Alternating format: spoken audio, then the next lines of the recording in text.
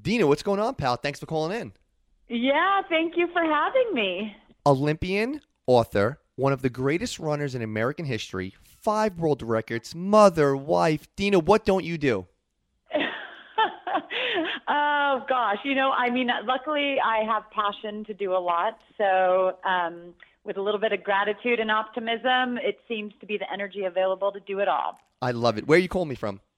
Mammoth Lakes, California is where I've lived for 19 years. And please tell me the Olympic medal is draped around your neck as we do this podcast.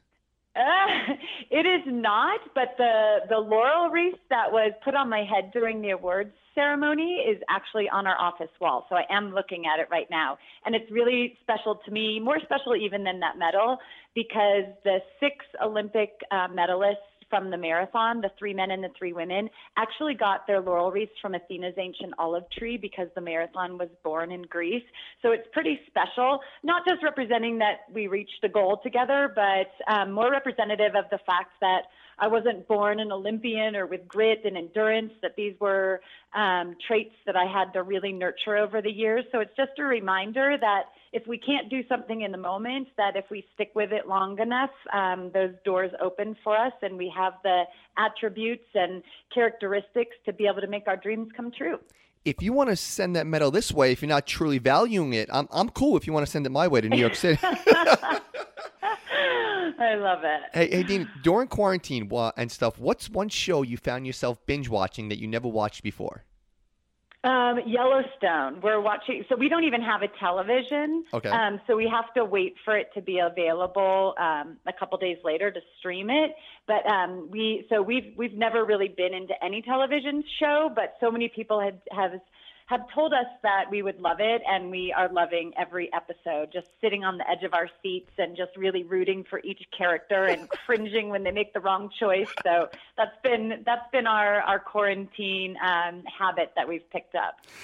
Running is one of those things that everyone's going to do tomorrow. Tomorrow I'm going to go running. Tomorrow I hit the treadmill. When did the fascination of running happen with you?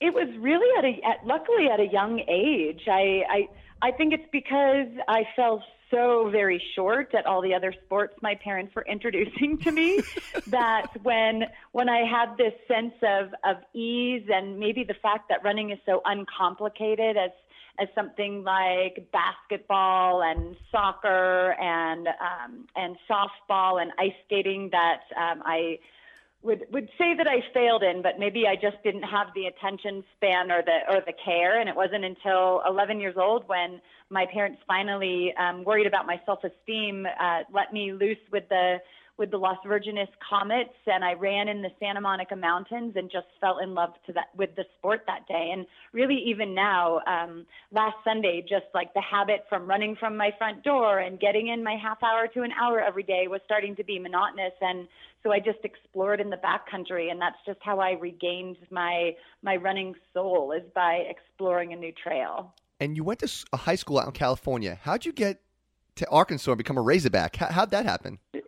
Yeah, I basically just followed a great coach there. Lance Harder coached at Cal Poly San Luis Obispo, and this was his first recruiting year being at the University of Arkansas. And because Lance was a native Californian, I knew that he would show up at a lot of California races anyway. So I got a great education. The creative writing program in Arkansas was one of the top 5 in the country when I chose to go there.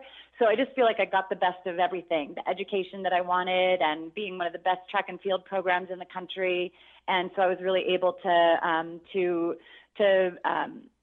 get the best out of those 5 years in Arkansas. Now, I have a ton of basketball players on, football, baseball players, and we talk a lot about their crazy recruiting stories. How's recruiting for runners? Now, I know you went there for the coach. Obviously, is not as high profile as the other sports, but is it an intense program?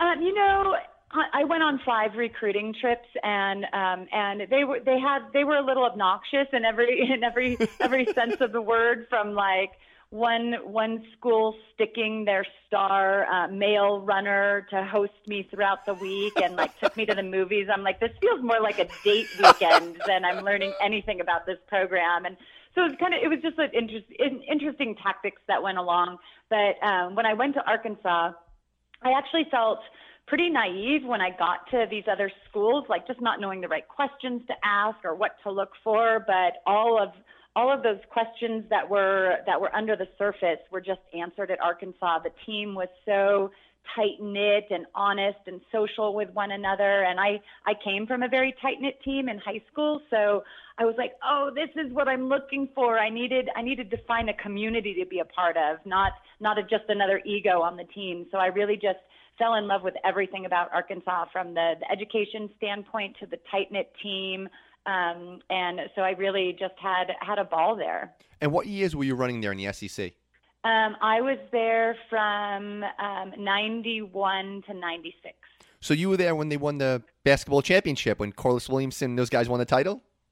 I sure was. It was one of the craziest street parties I have ever been to. It was really insane. Just the whole main street, Dixon Street, going up into campus was just rowdy with party goers and music and confetti. It was just really an amazing accomplishment. And I guess it seemed really fun at the time. I was just wrapped in the college atmosphere, but it wasn't until years later that I realized what a big deal that is. Such a big deal for a college team to win at the national stage. And every year when I'm filling out my your bracket, my March Madness picks, I think of that. I think of back to that time. So extraordinary.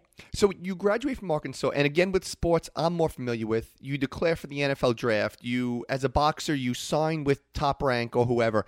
How does this decision happen to turn pro as a runner, and how does that work? Do you sign with a sponsor? How'd you make that decision? Yeah, so a lot of people who are just stars coming out of college, they have shoe companies and big sponsors just hounding them and throwing out offers to their agents. For me, it was more of a, do I want to continue baking maybe opening up a storefront instead of being this behind the scenes person, or do I really think I can pursue this professional career?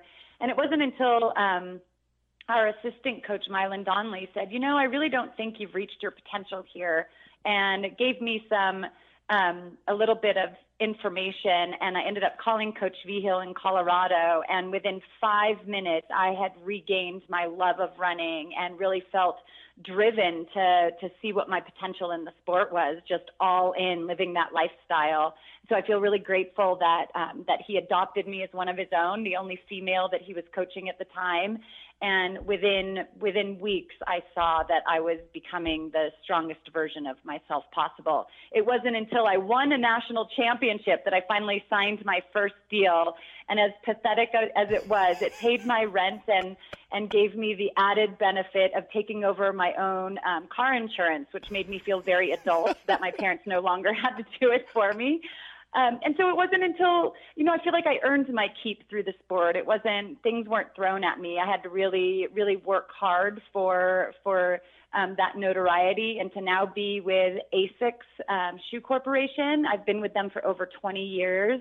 The ASICS brand is an acronym, Anima Sana Incorpore Sano, or a sound mind and a sound body. And I have spent my entire professional career chasing that mental edge, that mental side that would just let me reach my potential physically. And so I feel like it was very serendipitous that I ended up with a company and have been able to withstand that relationship for so many years, despite pregnancy and even long after my personal bests are behind me, that I can work with them as part of a team in the sport has just been an incredible ride. Yeah, that shows loyalty on your part and their part also. Absolutely. It definitely feels like family. I'm obviously not going to, my walls will shut down if that relationship changes one day. My ego's going to have to protect me a little bit, but I really do so deeply value the people within the company and the values that they stand by, that creed of sound mind and sound body that they have lived since the foundation right after World War II. Now, when you become a pro, do you pick your races based on what? Location, how much time you'll train for them, the prestige? How do you pick your races? Yeah, that's a good question, Michael. I think I picked out that big goal for the year. In the NFL, it'd be the Super Bowl, and you just like pick that big pie in the sky goal, and then I pick some support races. But mostly, I love to just stay home and train my butt off, and kind of be incognito in those months, and then just show up on the start line with a little bit of pizzazz and excitement to show what I've been working for. But I do love racing, especially I ran cross country and track, and then moved on to the roads, and cross country was really great because you competed against every endurance runner in the hardest conditions. So to me, it just showed really who was the grittiest in the world. And then the track was a really great place to see consistency, and running around in those circles, chasing PRs under more constant conditions. And then the road racing that happens in the spring and fall, which is less dependable weather. You can get 80-degree days and you can get freezing rain, but it was really there in cross country and track. I always felt like I was performing for people, for the crowds and the stadium, and it wasn't until I got into road racing that I really felt a part of a really great community of runners, of very broad participation of people across the globe from every country and different ages and different motivations and ethnicities. And it was a really beautiful experience. 2001 was my very first marathon in New York City. It happened right after September 11th. So the humanity factor was really strong, and the patriotism, even with people from around the globe, was so supportive of seeing New York rebound in a beautiful way. So I really felt that road racing kind of feels like home to me. I'm so excited, and I was really looking forward to having you on because I wanted to pick your brain. Like I said, I'm a sports fanatic, Olympic fanatic, and you're answering all the questions of a sport that I don't have much knowledge in. So in other sports, like you mentioned basketball, when you miss a bunch of free throws, you're practicing free throws. In baseball, you're studying pitchers, you're taking batting practice. As a runner, how do you improve your time and performance, even if you're consistently running? How do you improve that?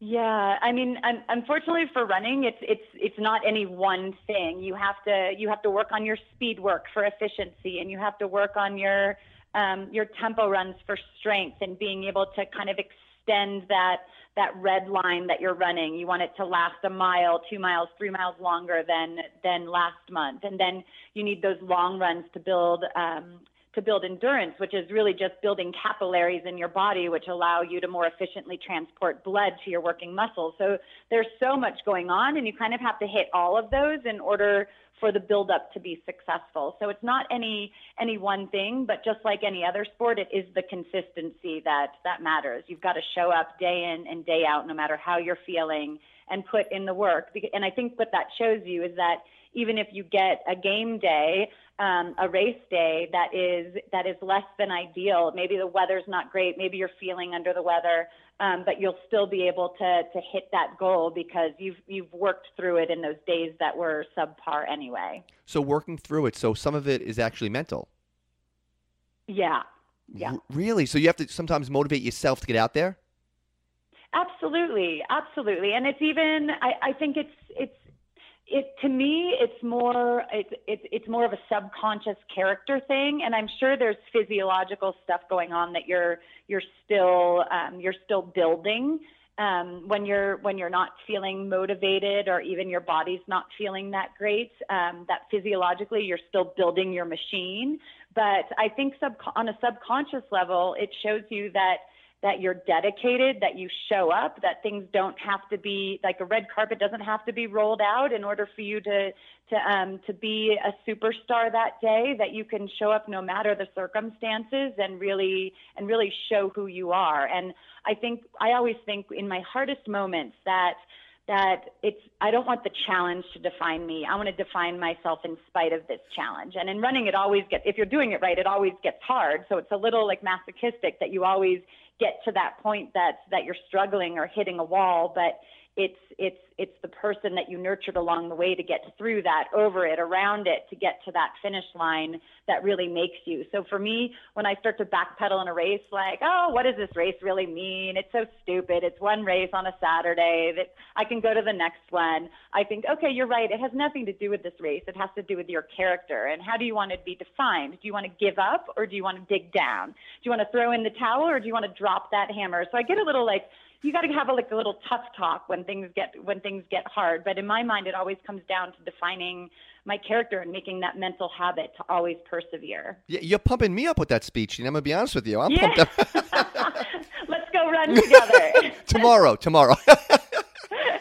Hey, so like I said, I'm an Olympic freak. I'm obsessed with it, every sport. So I want to talk about your time there. Is that cool? Yes, of course. You competed in 3, which is fascinating. 3 Olympics, which is, forget about that. A feat in itself is just fascinating. What's the process, the trials, and the schedule to compete and earn a spot on Team USA? Is it a point system? Is it a vote? How does that work? Yeah, so in order to earn a spot on the U.S. Olympic team, you not only have to run an Olympic time standard, so you have to already be pretty fast. Mm-hmm. You also have to get in the top 3 at the U.S. trials. So some countries actually do selection processes where they just select their 3 to represent them. But the U.S. says, you got to show up and perform on Olympic Trials Day. It also gives a great venue for a national championships with a lot of red, white, and blue hype.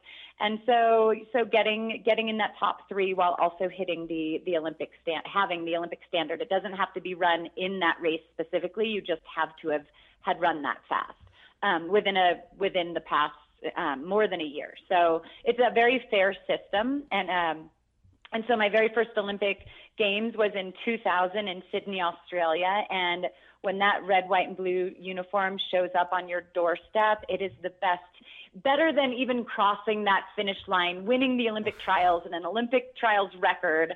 The moment of that uniform showing up at my doorstep was the best part. Just knowing that this is the ideal and the epitome of sport to represent your country. So pretty amazing experience right from the get-go. And then being in Sydney, Australia, just an amazing place. To this day, my husband, who I met that summer, my husband and I say that it's the only place besides Mammoth Lakes that we would consider moving to because we loved it. We loved the city so very much. Oh, that's wild, yeah. Yeah, but unfortunately, where it went wrong was my performance. I didn't even make the finals of the 10,000 meters. So I kind of walked off the track with my head down and kept my head down my whole way home, tail between my legs the whole way back to the United States. Question about the Olympic Village, because us non-elite athletes, I'm talking about myself, they always describe it as like a college vibe, partying, meeting people from other countries, hooking up. Is that true? Was it like a cool, wild scene in there? It is so true. See, I should have been an Olympian. I knew it. The medical facilities can't keep enough condoms in their bowl at the front desk. But also, aside from kind of the crude side of the Olympic Village, I will say it's so amazing. Maya Angelou, the great writer, said, was quoted loosely, I'm quoting her loosely, but we're so much more alike than we are different. We have more than that connects us than keeps us apart. And that is so true in the Olympic Village, to just see every country represented and sitting in the chow hall, eating their food and making that social hour last long into the evening. And we are so very alike, and it was just so prevalent there to see how we all walk in this tiny little town created for us, that we all walk the streets the same. We all it was just really a beautiful thing to see when there's in a lot of the Olympic Games I ran in, we were at war with another country or had a huge presence in some country. Mm-hmm. And so even to the point where we had FBI agents with us, but it was so beautiful to see how sports can get it right, that we can just be on the playing field and knock the heck out of each other and elbow and push and grind to the death, and yet we could sit down and have a meal together and enjoy each other's company. So it was a really, really beautiful scene for me from the very first experience. And now you probably don't want to get injured, so you're not training very hard while you're there. What do you do when you're not competing? A lot of like the tapering stuff is just, we have book exchanges. We trade books with one another so we could read in the day. We really make breakfast, lunch, and dinner last 3 hours long. You just sit, you just extend everything, which is the opposite is exactly true at home, where I'm like throwing laundry and putting food on the table for the family, walking the dogs, and everything's rush, rush, rush. Time seems to slow down in the village, and you kind of just extend whatever your priorities are for the day. Your gym session might just be 3 exercises, but you take a half-hour break in between them, just so that you can be in there and use the day to your liking. So it is fun that's all you get. It's a place where you have a very narrow focus on your performance. So you're just focused on that and doing the little things in the day that you need to do while these great chefs cook for you and the housekeeping makes your bed for you. And so it's just, you're really pampered and very well taken care of, but you get to do exactly what you need to do so that you could be at the height of your performance when game day comes. Did you know after you didn't medal there that you were going to try to come back 4 years later and do it again? Sorry, what I didn't get the. You didn't medal in Sydney. Did you know in your mind, like, I'm going to go again, I have to go back 4 years from now? You knew you wanted to come back and be an Olympian again? Oh, yeah. It was even on the plane ride home. I was like, this was really amazing, but the height of the Olympic spirit is to bring a medal home for your country, and I am going to focus the next 4 years on doing that. So it was even moving from Colorado to California and creating this group of the best distance runners in the country so we could push each other. And Meb Keflezighi, my teammate, and I, from this small town in Mammoth Lakes, California, this ski town at altitude, so we could get that altitude benefit. I won bronze the first weekend, and the next weekend Meb earned a silver medal. So he won up to me, but I'm so proud of our entire team for really putting in that vision and that effort to see that we could the distance. U.S. sprinters have long been historically strong on the world stage, and distance running wasn't so much, and we really sought to change that. So 4 years later in Athens, where you win the medal, where it all started, the history, the beauty of Athens. Goosebumps beforehand? I know it's a generic question, but you nervous beforehand? I wasn't nervous because I was so confident. I really just felt like I just needed to play out the race. And I really felt, maybe subconsciously, it's not that I maybe made conscious thoughts of this ahead of time, but if I didn't medal, because I didn't want to put that in my head, if I didn't, it was because other people were more well prepared than I was, but I knew I was the fittest I've ever been in my life. And I remember telling my coach, we were at this resort on the island of Crete for a month leading up to the race, just to adapt to the heat and the humidity and the time zone. And it was the whole U.S. track and field team. And I sat next to my coach at dinner the night before we were leaving to fly into Athens. And I said, this buildup has been incredible. Thank you so much for being away from your wife for the entire year, so that because they live in Arizona, so that we could work together to do this. And I know that I have the ability to medal this weekend, but I feel like the person that I have become just in this journey, I'm so happy to have worked at this with you, that it's almost as if the medal doesn't matter. Like, I already felt the enhancement from what we had done, that the gold medal was within me, and it was that feeling of confidence. That was the beauty of good preparation. And so there wasn't a single time except for 10K to go that I was like, I better start rolling really fast so that I can get one more girl and make this podium. Well, I went and watched the ending of the race today. At one point of that race, did you know, okay, I got this, I'm going to medal? Not until I was about 200 meters from the finish line, because I had been counting. Again, we had FBI agents like leapfrogging on the course just for our safety. Yeah, and so they were telling us, like, you're in 15th place, and then you're in 12th place. And oh, so really? once I got to Yeah, once I got to 12th place, I'm like, okay, I think I can count from here.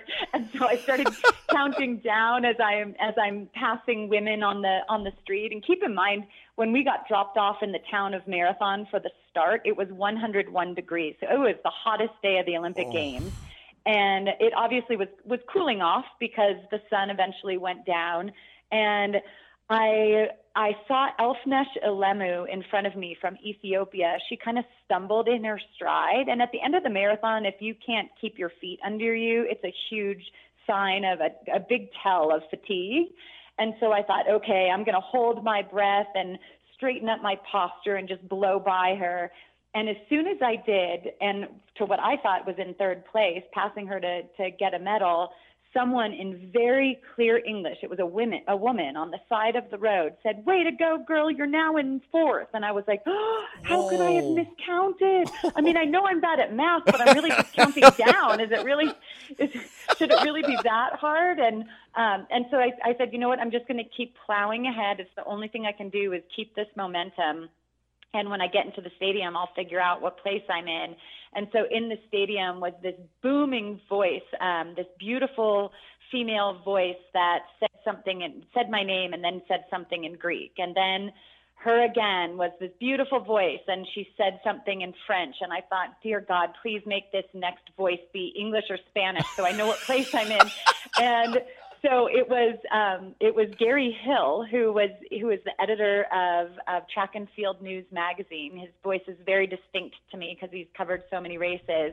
And he said, Deena Kastor of the United States is going to capture bronze. And I erupted in tears because my entire family was in the stadium, and even cousins, like extended family, and my agent and my coach and my husband. And there was just so many the only people really missing from the stadium were the three men that I beat up on all summer long to train for this race. That were all end up injured by the end of the summer, but they really just made the preparation so much fun. And joy to me is a big driver in my performance. And so to have everybody there, out of that huge marble stadium full of people, I clearly heard my mom's yelling above and beyond anybody else's. Because you broke down near the finish line, like you said, and every run you did, every early morning wake up, every sacrifice, how do you describe that? It's like a boxer winning the heavyweight championship of the world. It's the culmination of everything you ever wanted. How do you not just collapse there and just freak out? Yeah, it was. I mean, it was a beautiful moment. I had tears because it felt like such an intimate moment because I worked so hard with so many people, with a physiologist who recommended I take workouts up to a higher elevation in order to get a better benefit from altitude, to my coach who I've been working with for more than 4 years, and my husband's like utter dedication, like just flawless dedication, and in stretching me and drawing me ice baths and going to massage school and then giving me massages. Like there was just so much buy-in for all these wonderful people. And so I felt like they got me to that start line in the best shape possible. And my thank you to them had to be earning that medal. That's the only way I could thank them genuinely enough was to earn that medal for them, because they were so disciplined in what they gave year in and year out. How'd you celebrate that night? Oh my gosh, it was the best. Actually, I wrote a book called Let Your Mind Run, and my co-author said, Deena, you cannot end every chapter with a meal and a celebration. You have to pick one.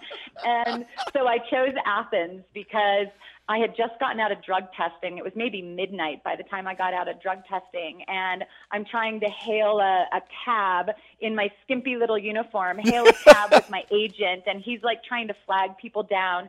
He finally got a cab to pick us up, because we looked shady, I'm sure, and brought it in the middle of the night and brought us to this restaurant that my family was dining.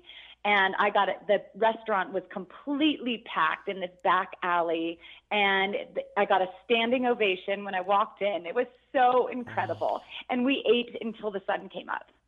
The Greek wine was flowing. People kept coming up to the table. It was really just such such an epic way to end that month over in Greece and on the Greek islands. Well, I'm glad you brought up your book, Let Your Mind Run, a memoir of thinking my way to victory. What made you want to write a book? I didn't. I did not want to write a book because really I could care less if people know my personal best times or what my workouts are. But as soon as my co-author said, yeah, but your mind is different than others, because she's a runner, Michelle Hamilton is a runner herself, and she would tell me, like, you think so differently. And it would have been much easier to write a book on how to master mile repeats than my thought process through every race and triumph and defeat. So it was a hard, arduous process, 3 years in the making. But what it came down to is us deciding it was not going to be a memoir. We called it an instructional memoir, so that I didn't care that people learned more about me, but I hoped they would discover more about themselves and their mental strengths. And so that was my motivation every single day when I sat down to write these chapters. I was actually going to ask you that next. Like, why should non-runners get your book? So it's not just about running. Yeah, running is the vehicle that drives the story, but it's just how, if we pay attention to our thoughts and our perspective and really our surroundings, how much we can gain, and that we really are in control. Our minds are so malleable. We may have been born a little more positive or negative, and maybe life events have shaped us a little more one way. But if we just pause, we might not even be able to control that immediate thought, but we can control every thought that comes after it to talk us into or out of what we want to do. And so we really just have so much power, and this book is in my hope is that anybody reading it, whether you're a CEO or in some other sport or just a hobby painter, whatever it is, that you can utilize any of the tactics I've used in this book to your own striving. I had Martin Dugard on. He's the author who writes all the killing books with Bill O'Reilly, and he wrote a book on running. So I'm going to ask you the same question I asked him. Now, yours became a New York Times bestseller, but were you nervous writing a book on running which can only appeal to maybe like a certain niche of of readers?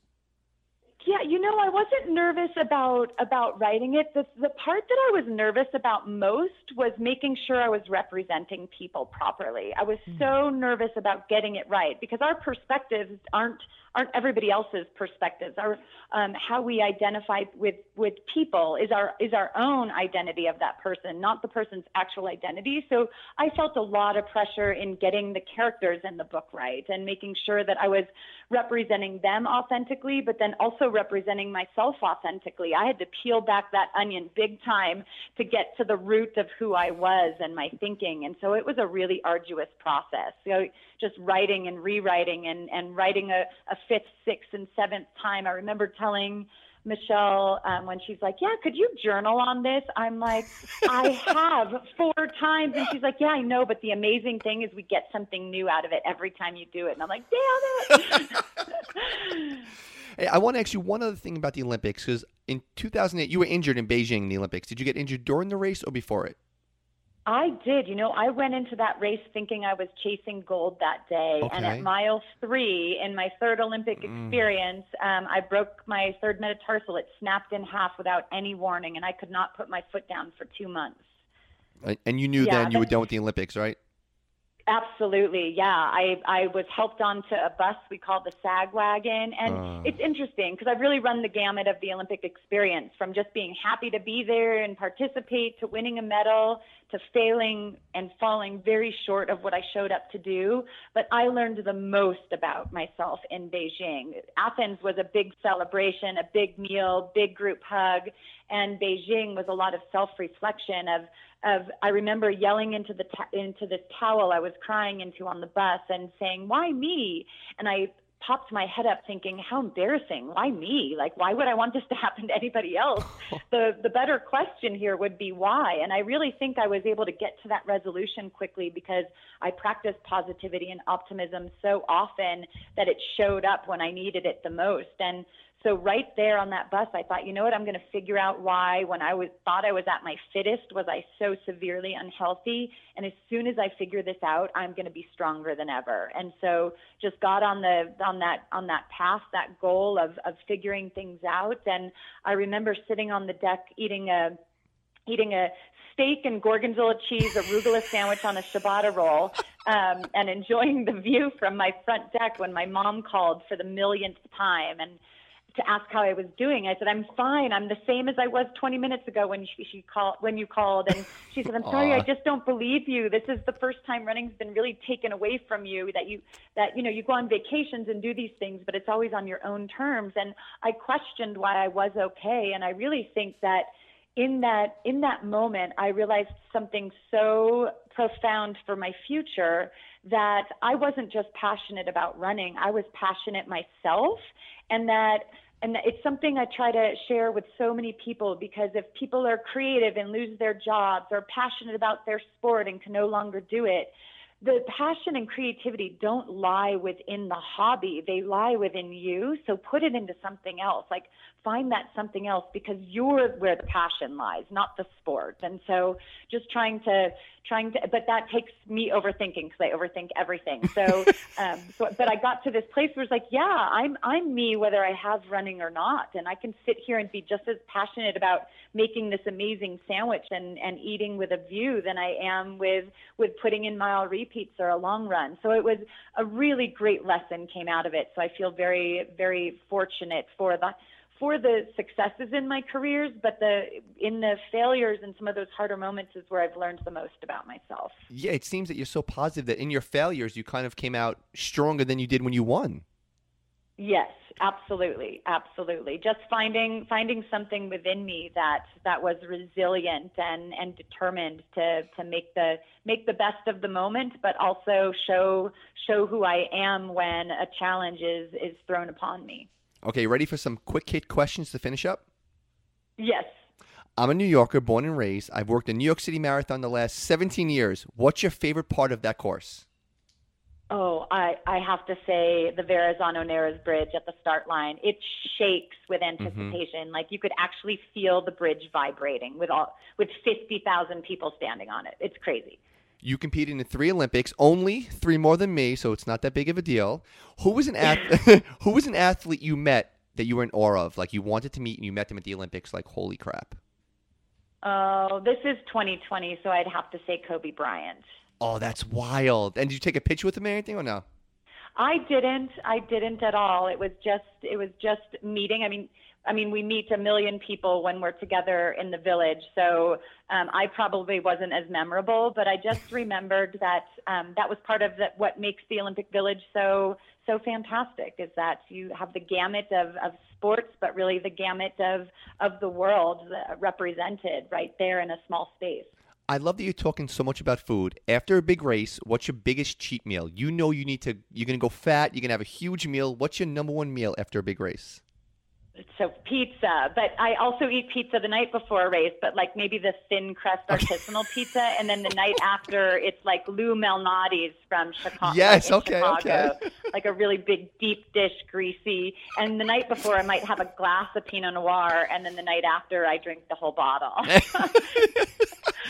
Generic hacky question, but what do you listen to on a run?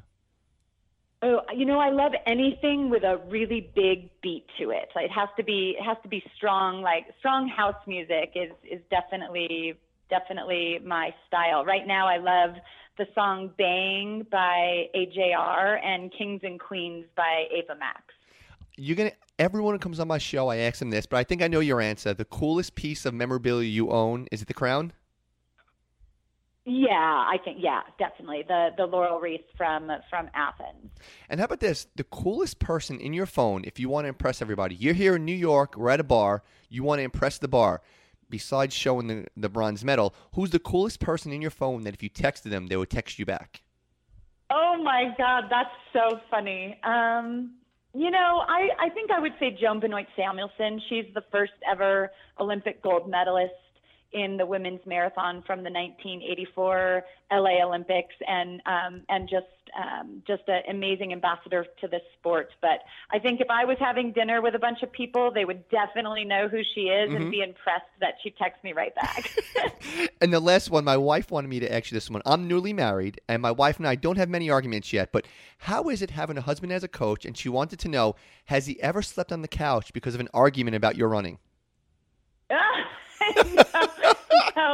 No, he hasn't. He's never slept on the couch. He's only slept on the couch at the 2005 Chicago Marathon, which I went on to win. But the night before the race, he had one too many pints of Guinness in the bar with my agent, Ray Flynn, and ended up having to sleep on the couch of our suite because he didn't want to wake me either by being loud or by reeking of beer when he walked in. So he slept on the couch the night before my race. Deena, give the plug where everyone can find you, follow you, get the book, and everything else. Yeah, I'm on Instagram at Deena8050 and on Twitter and Facebook just with my name at Deena Kastor. So follow me, get in touch, and again, the sporting community is one that I love and adore, and if I can help you be a little more optimistic to rise to your potential, I'd love to be there for you. Deena, this was an absolute blast. Thank you for coming on. I learned so much, and I had so much fun. Thank you so much, Michael. Have a great day. Talk soon. Goodbye.